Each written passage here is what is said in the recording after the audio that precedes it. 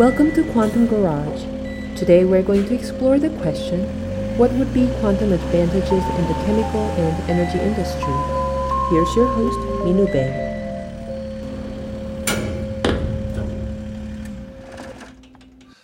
What would be quantum advantages in the chemical and energy industries? According to the European Chemical Industry Council, the chemical industry takes a role in about 7% of global domestic product, which is 5.7 trillion US dollars. Currently developing new chemical products carries out simulation of molecules through a classic computing system. But as the complexity of the atomic scale modeling increases, the accuracy of computations declines. The structure and behavior of the tiny chemical elements are governed by molecule scale physics, which is quantum physics. In 1982, the well-known physicist Richard Feynman first postulates that the simulation of the atomic scale physical state needed a quantum computer.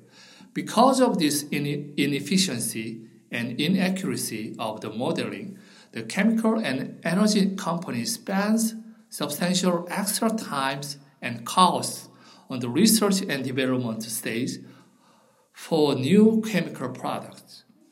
The definition of a molecule in chemistry is a group of two or more atoms connected by chemical bonds.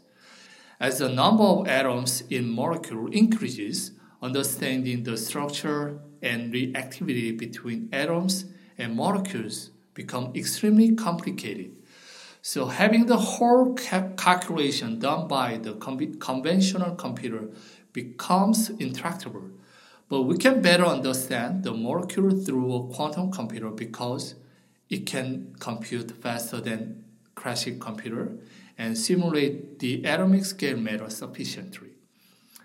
In 2017, Nature published the research showing that the small inorganic salts, lithium hydride and beryllium hydride, can be fully modeled on the quantum computing system.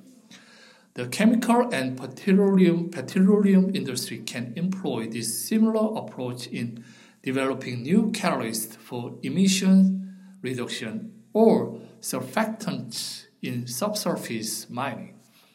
According to IBM, in 2018, quantum computer can model the whole structure and interactivity of a small hydrocarbon naphthalene by about 116 qubits. For the classic computer to do the same, it requires about 175 zettabytes, that is 10 to 34 bits. To get a sense of the size, it is 7.1 billion times the total volume of data expected to be stored electronically by 2025. In November 2021, the IBM quantum computing team announced the first three-digit qubits quantum processor, 127 qubit, based on the superconducting quantum computing system. So we can fully know the simple hydrocarbon when the quantum computer becomes an error-corrected one. More possible application in the chemical and energy industry will be optimal combination of feedstock routing, refining, and bringing a product to a market. According to MarketWatch, in 2018, octane gave away to 38% of total margin in the refining industry, which is 11 billion US dollars. So they can exploit the quantum computing system to reduce the margin. Moreover, quantum computing is capable of molecule scale modeling of the interactions among oil, water, and gas molecules with the surface of rocks, leading to a better understanding of subsurface flow dynamics and reservoir simulation.